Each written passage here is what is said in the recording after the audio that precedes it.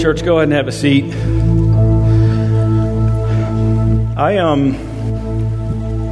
Those two songs back to back, I really hardly know what to do with, because when we lift high the name of our Lord and Savior Jesus Christ with our words of praise, I sometimes feel very exposed, because I feel the light of the truth of the gospel shining into my life, revealing to me all that I am not apart from Jesus Christ. And I want you to know this. I have sat with numerous people. Life has taught them the lies and the deceit that the enemy will dangle in front of them, the carrot of deceit and doubt. That life has taught these people in the hands of the great deceiver that God is not good. He can't be good because of what has happened in my life. They've believed the lie for far too long, that my life is the bearer of truth in my brokenness. But I want to tell you, brother in Christ, sister in Christ, if you can look back and you can see the disaster of your life, and you see the healing power and work of our Savior Jesus Christ coming as He pours His Holy Spirit out on you and He provides you a place in His kingdom. What an amazing, amazing truth that comes straight from the mouth of our God as He brings us into His kingdom, as He deals with our past and says, I don't want you to look at that anymore. I want you to look straight into my face. Straight into the face of Jesus, and let Him be the one that determines who you are in His kingdom. Man, I'm so thankful for that truth. Well, listen, we have a lot to cover today, and so I'm going to ask you to open your words to Genesis chapter 3, and this is where we are. Last fall, we began to answer a question that was weighing heavily on the minds of our elders and staff. And the question was this: how did we get here? And of course, we know how we got here, but we wanted to revisit it. And so we started at the very beginning, Genesis chapter 1. Last fall, we spent from September to Christmas letting the Word of God address how we got to where we are. How did we actually get here in the creation account? And Genesis chapter 1:1 declares the first four words of the Bible declare some amazing truth that we must always and constantly hold on to. In the beginning, God. He was there before anything else came into being. And last fall, we started addressing that. In the beginning, God, what did He do? He created the heavens and the earth. And so with that, we don't need to go a whole lot further to really wrestle over the truth of how our world came into being, because God spoke and it happened. In the beginning, God created. And what did He create? He created the heavens and the earth. And so for a handful of months, we saw God speaking. We see things happening when God speaks. And when things happen as God speaks them, they happen exactly as He intends for them to happen. And when it happens exactly as God intends for it to happen, it is always, always perfect. God spoke, and it was so, and it was good. All words declared multiple times in Genesis chapter 1. When God speaks, it happens just as He intended, and it is good. God spoke. He spoke light into existence. He spoke our atmosphere into existence. He spoke of land and plants and animals and everything that mankind would need for 5 days. And then on the sixth day, in order to complete it, God sees that things are not totally complete, and He decides it's time to make something or someone in the image of Himself, and He decides to make mankind. So He makes mankind. He gives us two commands. He says, listen, I want you to be fruitful, and I want you to multiply, and I want you to fill the earth, and I want you to subdue it and rule over it. And then He gives us another. He said, Adam, this is what I want you to do. You have access to everything in this garden. Everything that provides food for you is yours to eat, except for one thing, and that's the tree of the knowledge of good and evil. For that one you cannot have. In the day that you take of that, you will surely die. 6 days to complete it. At the end of 6 days, the last verse in chapter 1, this is what God says. He saw that everything he had made, and behold, it was very good. There was evening and there was morning the sixth day. And God, in his great foreknowledge, at the end of the creation account, at the end of 6 days, knowing that mankind was going to need to be told to rest, he provides us an example of what it means to rest. He spent 6 days creating everything that we see around us. 6 days creating that, and then on the seventh day, he sits back, he looks over his creation, and he rests, providing us with an example of how we're supposed to live our lives. And we all know this. Rest is hard to come by, but we can for sure find rest in our Savior Jesus Christ. He is our Sabbath. He is the one that provides us with rest. God provides us with that example at the beginning as he has created and then rested. So our sermon series, how did we get here? We got here by God's spoken word. The garden, Adam, Eve. Now, from now on until Easter, and I love the timing of this, we're going to answer the question, how did we get here? With this mess that we find ourselves in, with sickness, with pain, with death, with loss. The world as you know it today, how did we get to this place? And I love the timing of this. We're going to spend January, February, March. We're going to come right up to Easter, and Easter's going to answer the question for how did God deal with this mess that mankind has created, has caused to come into existence in his world? How did we end up in this mess we're in? Well, I trust that over the next couple of months, you're going to receive the truth of God's word and let it sink deep into your hearts and let it be a strong encouragement to you, brother and sister in Christ. And so as we get into the word today, let's look to God in prayer, okay? Father in heaven, I come before you right now, understanding completely, Lord, that it is your Spirit that must do the work, and trusting to you, your word. Lord, I pray that your truth today would speak loud and clear to those that are listening. I pray, Lord, that you would speak through me. I pray, Lord, that you would wrestle with the hearts that are involved with this service today. I pray, Lord, that you would break the hard heart, soften it. I pray, Lord, that you would encourage the heart that is hurting. I pray that you would bring healing to the heart that is hurting. We look to you, Lord, now to pour your Spirit out on this church, and that you would do a magnificent and mighty work. And we pray this all in Jesus' name. Amen. Genesis chapter 3, beginning at verse 1. Here's what we see. Here's what we're about to see. We see this serpent, a beast of the field that was created by God, approaching Eve. And as the serpent approaches Eve, he begins by casting doubt in her mind by saying, did God actually say? Challenging the character of God. And then following that, we see Eve deciding it's okay for her to engage the serpent in a discussion. And so she tries to answer the doubt that the serpent is bringing to her. And as she answers it, the enemy comes back, and as doubt has been cast, the serpent lets Eve speak. Eve speaks, and then the serpent comes back with a straight-out lie and a deceit that will challenge her in her understanding of what it means to live a life of satisfaction. And she deceives him. Let me say that again. He deceives her. So that's what we're going to see right now. So let's walk through this passage together. Genesis chapter 3, beginning at verse 1. Now the serpent was more crafty than any other beast of the field that the Lord God had made. He said to the woman, did God actually say, you shall not eat of any tree in the garden? And the woman said to the serpent, we may eat of the fruit of the trees in the garden, but God said, you shall not eat of the fruit of the tree that is in the midst of the garden, neither shall you touch it, lest you die.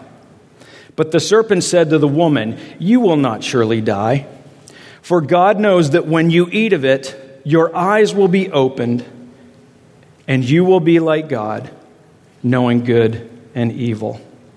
All right, kids, I'm about to talk to your parents about this passage, but here's what I want you to do. You have your bulletin in front of you. I want you to draw a picture of what it looked like for God to create the serpent, okay? And I believe there's space provided for you in your bulletin to do that. What did it look like for God to create the serpent? All right?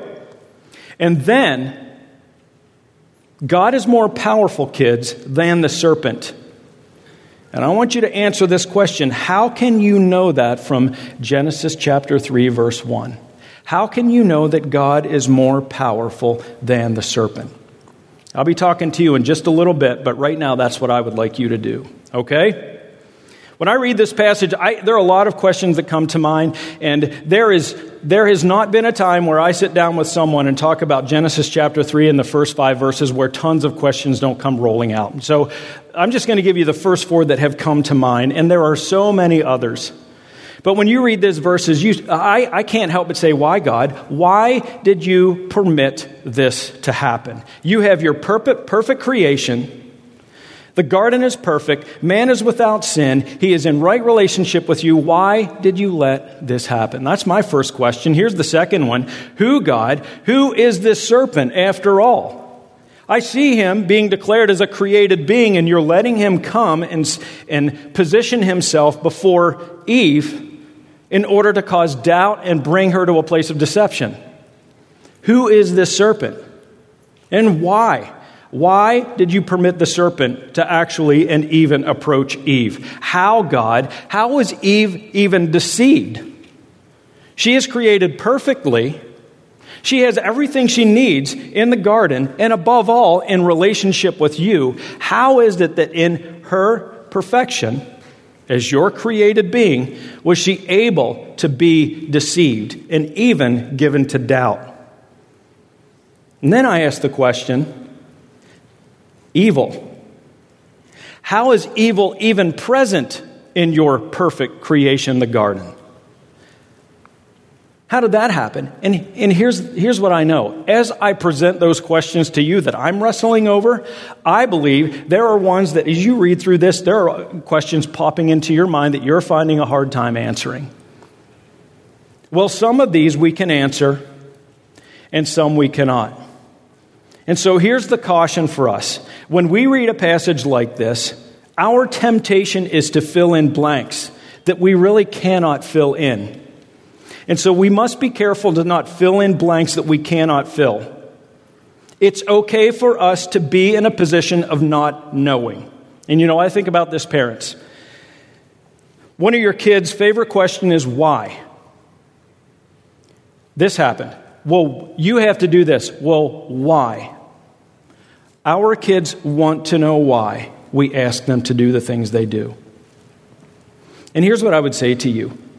You need to present them from time to time with things that they must do without providing the answer why. And here's why.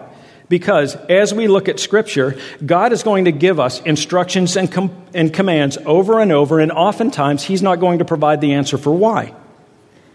And so our kids need to learn, hey, listen, I'm not always going to have the answer for why. God's going to say, He's going to speak a truth to me, and because He says I have to do it, I must do it. Maybe one day He'll open our eyes and bring us to a place of understanding as to why He said what He said, why He asked us to do what we're supposed to do. But right now, when we're in a place where there are things we don't understand and we can't find the answer why, we have to trust in God's goodness that He has provided us with everything we need for life and godliness. Every direction and directive we need for life and godliness is presented in His Word. Everything. And so if we can't answer a question we have regarding something that God said, we need to sit back and trust that God in His goodness has chosen not to provide us with the answer. And so we must simply act with obedience and in obedience. And here's another one as it relates to filling in those blanks. Keep this in mind. When we try and fill in blanks that we cannot fill in, we run the temptation, or we run the risk of misusing God's word and adding to it when we're told not to. We cannot build a solid foundation. We cannot build a solid biblical foundation with unanswered or unanswerable questions. We must build with what? This foundation, we must build with what we can clearly answer. And so when we look at this passage, here's what we know for sure. The serpent was crafty. He was a created being that was created by God. He spoke to Eve and he said, the serpent said, did God actually say? And we see the woman responding to the serpent with her answer.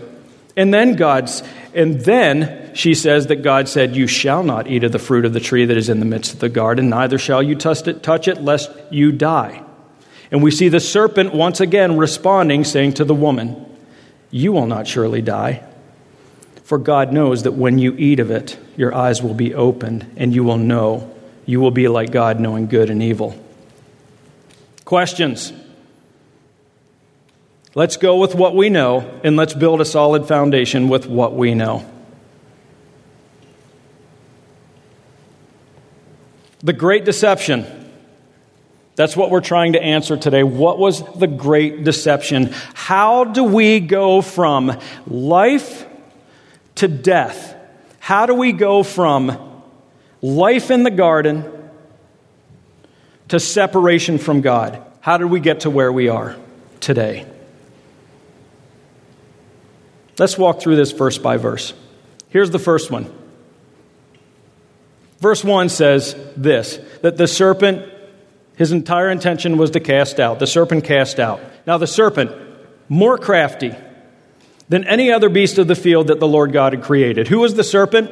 Here's what we can answer. He was a crafty beast that God created. Now crafty here simply means that he was cunning, that he was clever. And now this doesn't, when this word is used crafty, it doesn't necessarily mean it's a negative thing or a positive thing. It just means that this is who he was. That could have been used for both positive and negative. But what we know is he had the intent to cause doubt in the mind of Eve. He was a created being. He was crafty. Here's how I kind of see him. Now, I'm not against vacuum cleaner salesmen. Not at all. I know we need vacuums, and I know they have a job to do, but I'm thinking about one in particular, like 10 years ago. This is how crafty he was. He showed up at 4:15, and I was still at work. And at 4:15, he shows up to the door, and he goes after the one that is the one with the nesting instinct, my wife. And so he walks in, and for 45 minutes, he's declaring to her how dirty our carpet is and how necessary it is for us to have a brand new $1,500 vacuum cleaner with another $1,000 worth of attachment to make sure your house is as clean as it needs to be. Well, here's what I know. We lived in that house for at least 8 years, and we're all fine. I'm thinking $2,500 for a vacuum cleaner. I'm willing to go back to dirt floors before I would pay for a $2,500 vacuum cleaner. That to me is crafty and cunning. He had a plan. He was going to the one with the nesting instinct. He was going to try and convince her with the hope that she would turn and then convince me to spend this much money on this vacuum cleaner for him to make a sale. It didn't work. And then it was fun to watch him walk out the door. That's what I believe crafty, cunning looks like. And we see the serpent being used in order to deceive. Adam knew the serpent. Chapter 2, verse 19. You look at Eve, her response to him, there was no fear there. But Adam, in verse 19, chapter 2, so if you just roll back a few verses, we see that God had formed every beast of the field, every bird of the heavens, and he brought them before the man. He brought them before Adam to see what he would call them. And to whatever the man called every living creature, that was its name. And so we know that Adam even named the serpent. Eve wasn't afraid of him. There was nothing that put her off. Why? How did it speak? I don't have an answer for that. But here's what I know. The serpent was crafty, and he was a beast that God created. Which means He is not nearly as powerful as the Lord God because the Lord God is the one that created him. Eve was not afraid. Eve, actually, fear never even shows up until after the fall, and we'll see in a few weeks, chapter 3, verse 9. After the fall, Adam says when he hears the sound of God walking in the garden, he said, I hid from you because I was afraid. There was no fear in the garden before them. We see Eve standing with confidence before the serpent, ready to engage in discussion with him. What was the serpent like? Who was the serpent? Here's what I know. He was a crafty beast that God created. And I personally believe that it wasn't actually Satan in the flesh, let's say. But here's what I know. The serpent and Satan were so intermingled that the serpent was being used by Satan to declare a message that the devil intended for the serpent to use as he stood before Eve. That's my personal perspective on it. But hear me say this again. They were so intermingled, both the serpent and the enemy, capital E, that there was really very little recognition between, like a separation of the two. They were one. So we see this serpent coming before Eve, and he throws this in front of her. Did God actually say? Did God actually say? The serpent introduced the shameful act of questioning God. And I think that was the beginning of the end for Eve as she is about to enter into discussion with him. The serpent introduced the shameful act of questioning God. The enemy was creating doubt, an attack on the character of God. I do not understand how that could have happened, but we know that it happened. Doubt is created by the serpent. And then in verses 2 and 3, we see Eve engaging the serpent. And the woman said, she said to the serpent, we may eat of the fruit of the trees of the garden, but God said, you shall not eat of the fruit of the tree that is in the midst of the garden, neither shall you touch it, lest you die. It's interesting that the woman says, we may eat of the fruit of the trees that is in the midst of the garden. So it's almost as though she's claiming to be one that is a declarer of truth. Because then she says, but God said, it's like woman spoke, Eve spoke, and she said this. And then in verse 3, we see her saying, but God said, you shall not eat of the fruit of the tree that is in the midst of the garden, neither shall you touch it, lest you die. Eve's accounting of what God said was not exactly what God said. And I think a lesson we can learn from Eve right now is we must be so very careful with how we use the Word of God. It is so easy, and I go back to the filling in of the blanks, it's so easy for us to see the Word of God and use it for our own benefit and fill in blanks as we try and explain. We have to be very careful with how we use the Word of God. What did God actually say?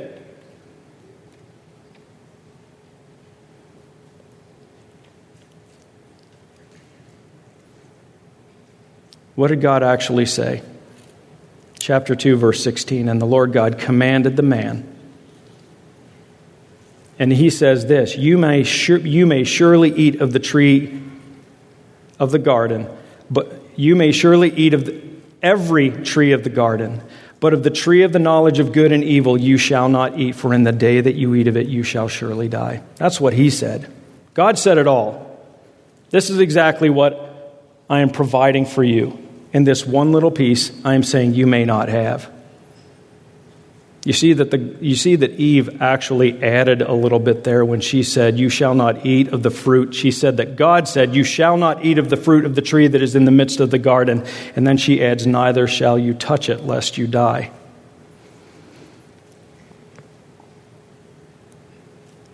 Here's my admonition. What God says, that's what we share. What God says, that's what we share. You may surely eat of every tree in the garden, But of the tree of the knowledge of good and evil you shall not eat, for in the day that you eat of it you shall surely die. That's what God said. And I stand there and I read this. I stand here and I read this, and I continue every time I look at it. Eve, don't do it. Don't do this. Don't engage the enemy in a discussion. Don't engage the enemy in a debate, because you are sure to lose. He is crafty. He is clever. We should never engage the enemy. I even look at Jesus and I consider Jesus in the garden, I look at Jesus as he had been after fasting for 40 days. This enemy approaches him and he says, he tempts Jesus 3 times. And he uses Scripture to try and combat the things that Jesus was saying. He is so clever. Our posture should be never engaging the enemy, but standing behind Jesus and letting him be the one to engage the battle that the enemy wants to bring to us, standing behind Jesus. But we see Eve engaging. Doubt has been cast. Eve tries to answer, and then verses 4 and 5, this is what we see happen. But the serpent said to the woman, "You will not surely die." A straight lie. We know this today because we can see it after the fall. After Eve and Adam gave in to the deception and they took of the forbidden fruit and they ate it. We know after the fact that they died. Not just a physical death, but more importantly, a spiritual death. They had everything they needed. She had everything she needed in the garden and in relationship with God. And when she was separated from a relationship with God, she experienced a spiritual death. So not only did they die physically, not only did she die physically, but she also died spiritually as she was removed from right relationship with God. Hey kids, what does it feel like to be lied to? What does it feel like when you realize, I've just been lied to? I was just fooled. Now answer this question. Why is it so bad to lie? Answer that one in your bulletin, okay? And that's for us to wrestle with too, adults. What does it feel like to know that we have been deceived? The serpent said straight to the woman, "You will not surely die."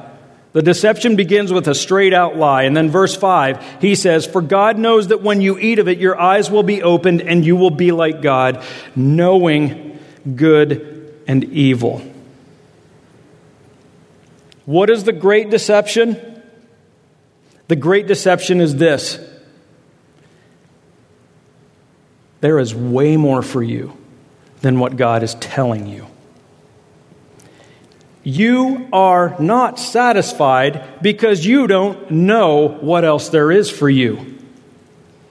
You're not going to die. You're actually going to experience life more fully than you know.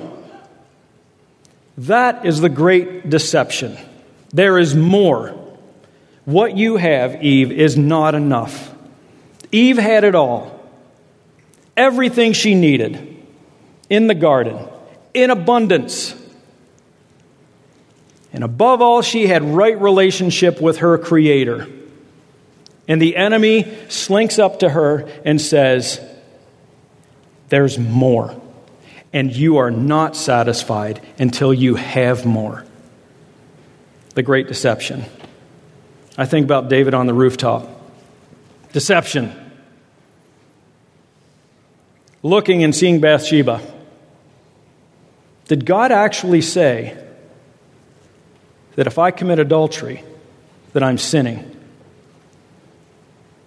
I see David wandering around the rooftop, looking and considering, rolling it through his mind. I know God said, but did he really say? And you see the enemy dangling that temptation in front of him, and what does he do? He goes after the very thing that God said, don't do it. Did God actually say that I should not commit adultery? The answer is yes. God actually said that. Did God actually say, I should not commit murder? The answer is yes. You should not commit murder. Did God actually say that if I think a lustful thought about another woman, that I've committed adultery in my heart? Yes, God actually said that. Did God actually say that if I hate my brother, if I have hate in my heart toward him, that I've already committed murder in my heart? The answer is yes. Every time I lose my temper, am I expressing something that God says don't express? And the answer is yes. Did God actually say that if I don't forgive my brother, if I withhold forgiveness from him, did he actually say that he won't forgive me? The answer is yes.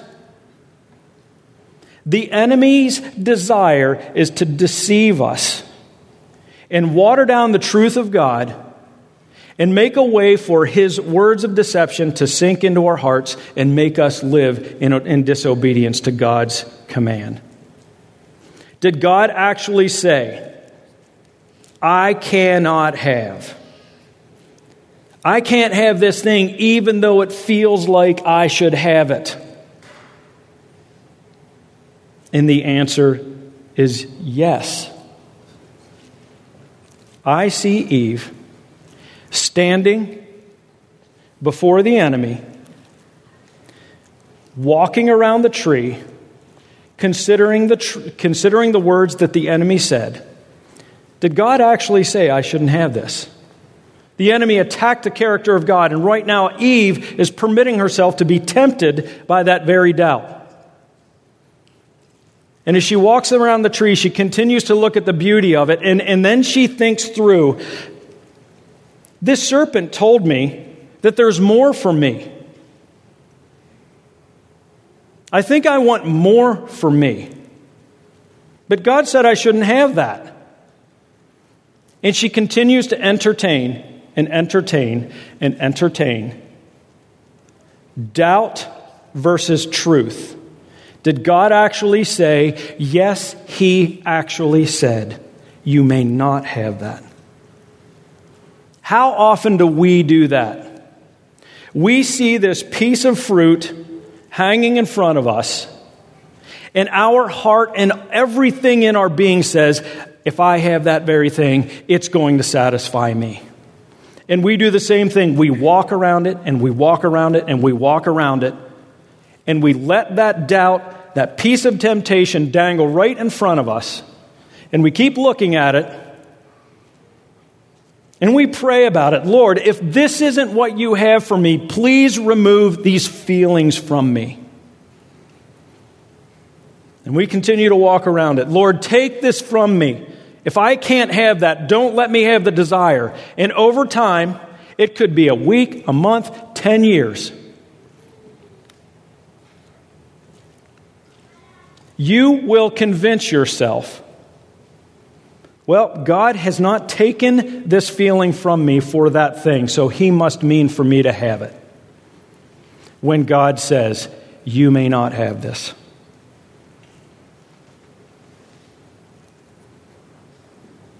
Did God actually say? Yes, God actually says. And you know what? We can do our best to place ourselves in Eve's shoes in the moment as she's walking around that. And we can point a finger of judgment and say, Eve, you had everything. You didn't need to do that. You had everything. You had right relationship with God. You were fulfilled completely. But look, we can't. We can't do that. We can't put ourselves in her shoes. We're looking back. We have the fullness of Scripture before us. Yeah, I know. And she had the fullness of relationship with God in front of her, and yet she did it. Yet here we stand today in our flesh and in our sin, making the same decisions that Eve made, and we're doing it over and over and over again.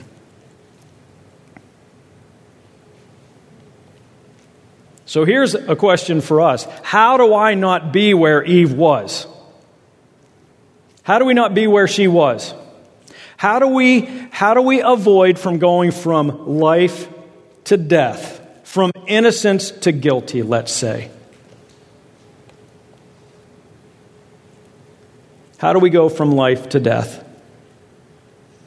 Here's the first one. By entertaining attack on the character of God. We should know and recognize our enemy. We can spend a whole lot of time trying to figure out what the serpent looked like and who he was. Here's what we know. The serpent was taken over by evil and was used by the enemy as the enemy to cause doubt in the mind and the heart of mankind, in the mind and heart of Eve, in order to finally trick her and deceive her and cause her to enter into sin. We need to spend more time considering what the deceiver looks like today than being concerned with what he looked like back then. What does the deceiver look like to you? Put flesh on it. Put flesh on him. Put a voice to it. What does the deceiver look like to you? What does he sound like to you? What impressions does he hang in front of you that cause you to want to go after them? What does he look like today? Listen, he is a poser and a proclaimer. He poses as a proclaimer of the truth. That's what he looks like. But in the end, he is a liar. He is a liar that oftentimes speaks in half-truths, trying to deceive you. He's prowling around like a roaring lion, seeking for those he would devour. That's what he looks like today. But put flesh on it. What does he sound like? You know what's scary for me? Here I am, a Spirit-filled believer. And I look at the life of Peter as he walked with Jesus for 3 years. I look at the life of Peter. And there was a moment where Jesus was laying out, this is what has to happen in order for me to make right the wrongs that mankind has done. I'm going to have to be taken to a cross, put to death. And I'm going to have to rise again. And Peter says, far be it from you, Jesus. You're not going to do that. And what does Jesus say to Peter, who is in relationship with Jesus? He says to him, get behind me, Satan. For you are after your plans, not my plans. And I stand here as a Spirit-filled believer, lamenting over the times I know as a follower of Jesus Christ, where I stand in the same shoes as Peter, being used by the enemy to deceive others, to speak non-truths. What are the events in your life? What are the things in your life? What are the ways in your life where you are responding to doubt and deceit?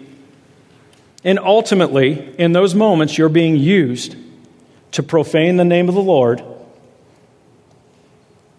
in the sin that you choose to engage in. When we entertain an attack on the character of God,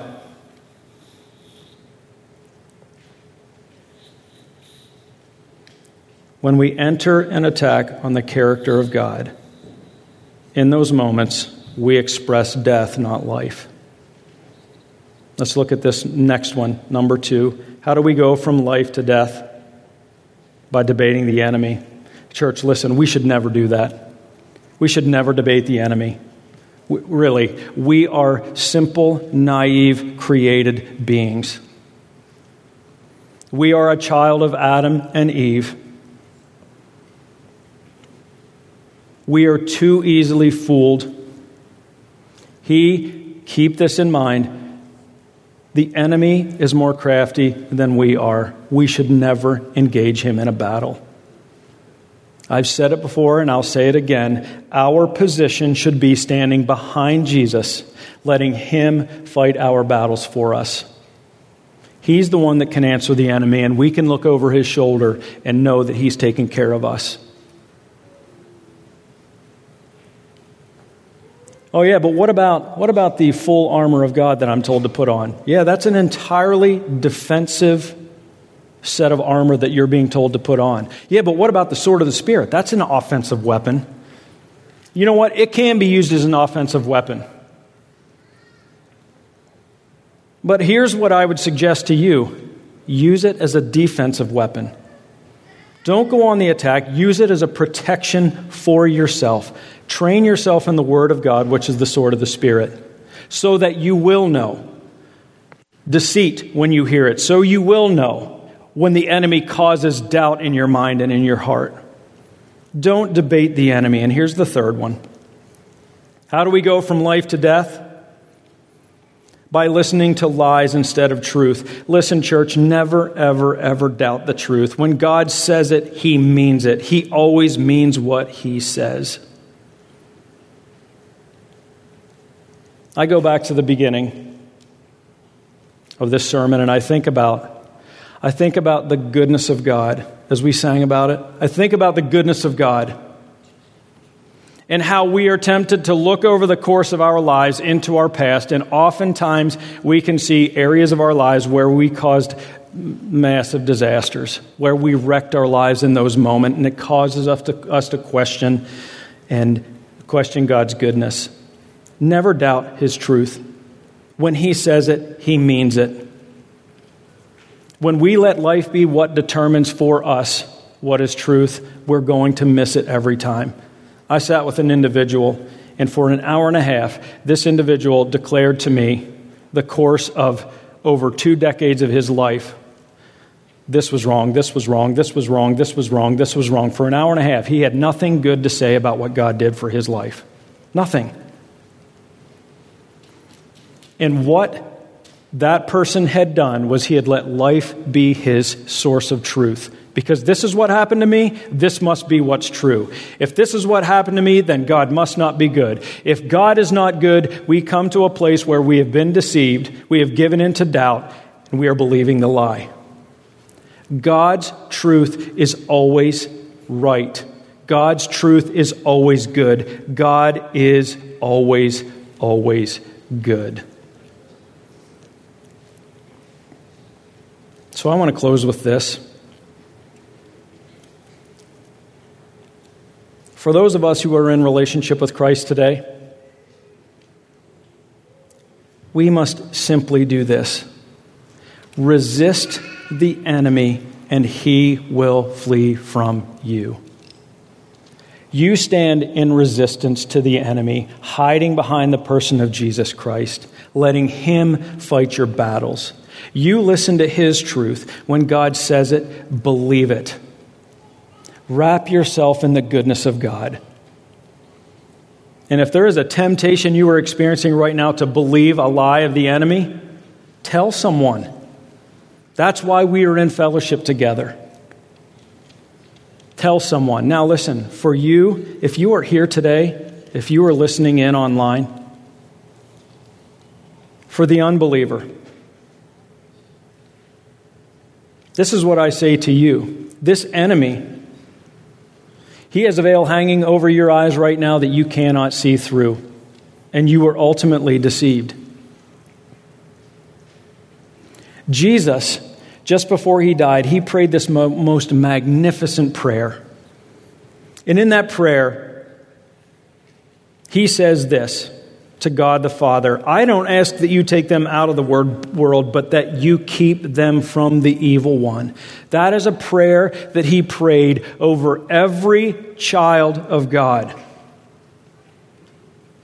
And so if you don't know Jesus as your personal Savior, you do not have the protection, the very protection from God the Father that Jesus Christ prayed over those that are His. You are not protected. You will continue being deceived. And it's time right now to accept the truth that apart from Christ, you are a mess. Apart from Christ, you are deceived. Let Him come into your life. Bow your knee in submission to Him. Make this prayer count for you as you come into relationship with Him and receive the protection that God the Father provides for His children from the deceiver. Protection begins when you come to the protector. Your simple prayers right now are insufficient if you are unsaved, if you haven't come to Jesus. Come to Jesus and receive the protection that He provides from the enemy.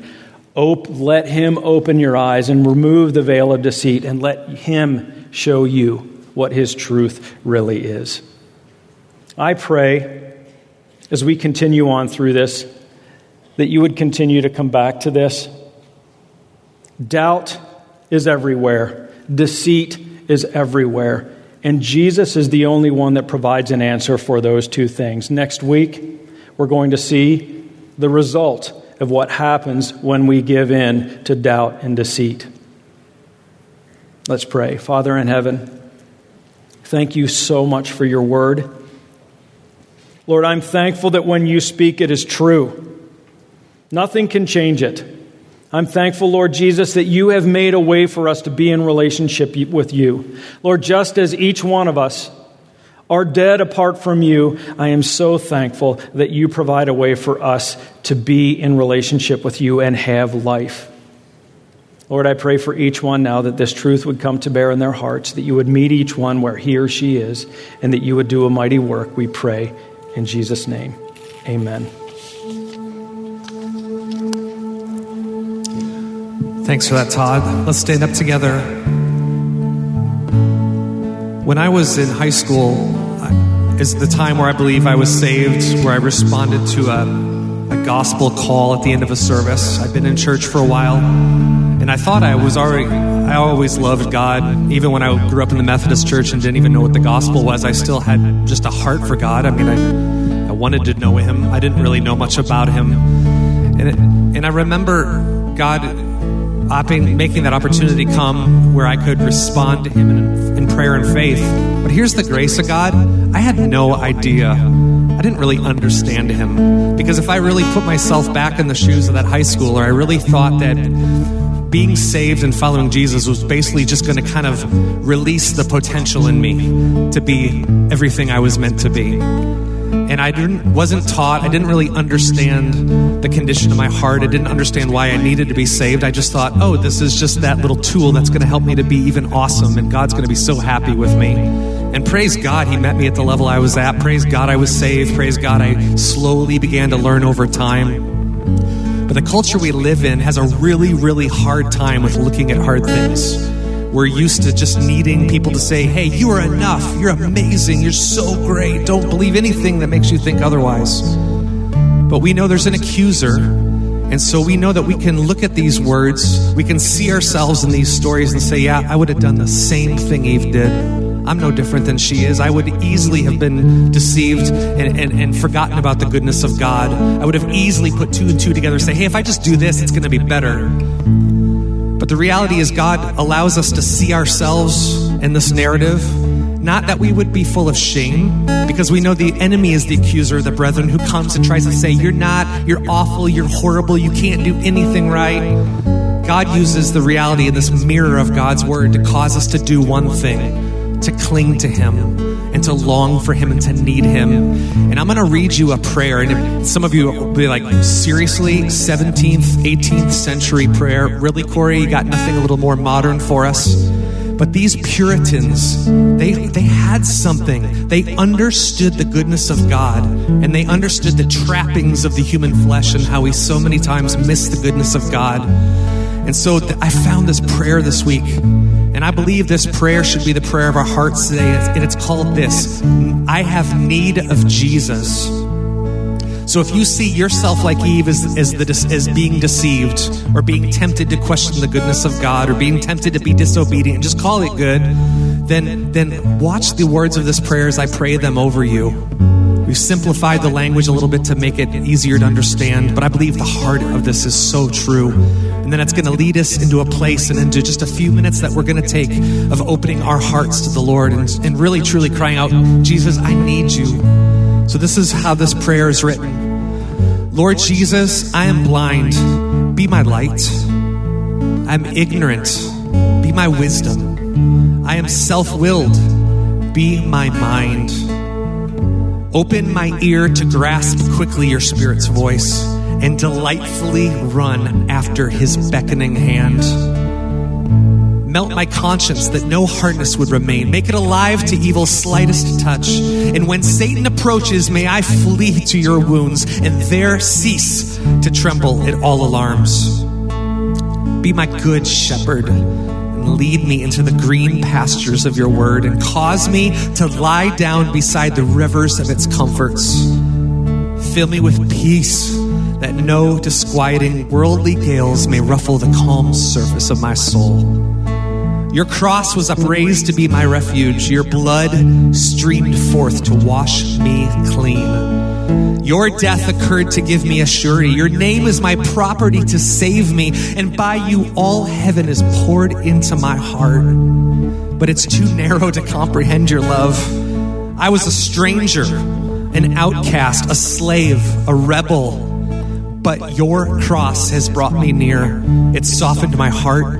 It's made me your father's child. It's admitted me into your family. It's made me a joint heir with yourself. And oh, that I may love you as you love me, that I may walk worthy of you, my Lord, that I may reflect the image of heaven's firstborn. May I always see your beauty with the clear eye of faith and feel the power of your Spirit in my heart. For unless your Spirit move mightily in me, no inward fire will be kindled. And so we're going to sing these simple words. Here's my heart, Lord. Let's just not sing a song together. Let's sing a prayer together. So maybe it means shutting your eyes. Maybe it means kneeling. Maybe it means coming forward and praying. Maybe it means taking a moment to sit down and contemplate where you're at with the Lord.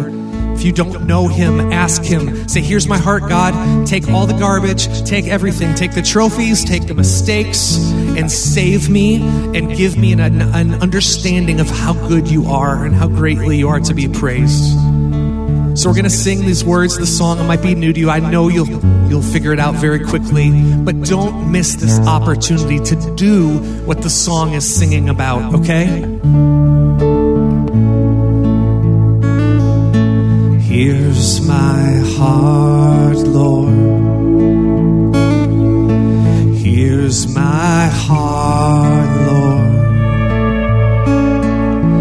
Here's my heart, Lord.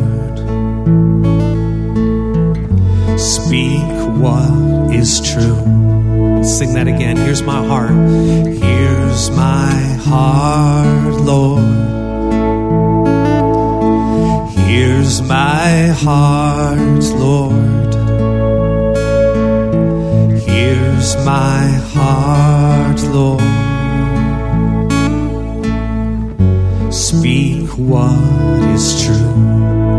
'Cause I am found, I am yours, I am loved, I've made pure, I have life, I can breathe, I am healed, I am free.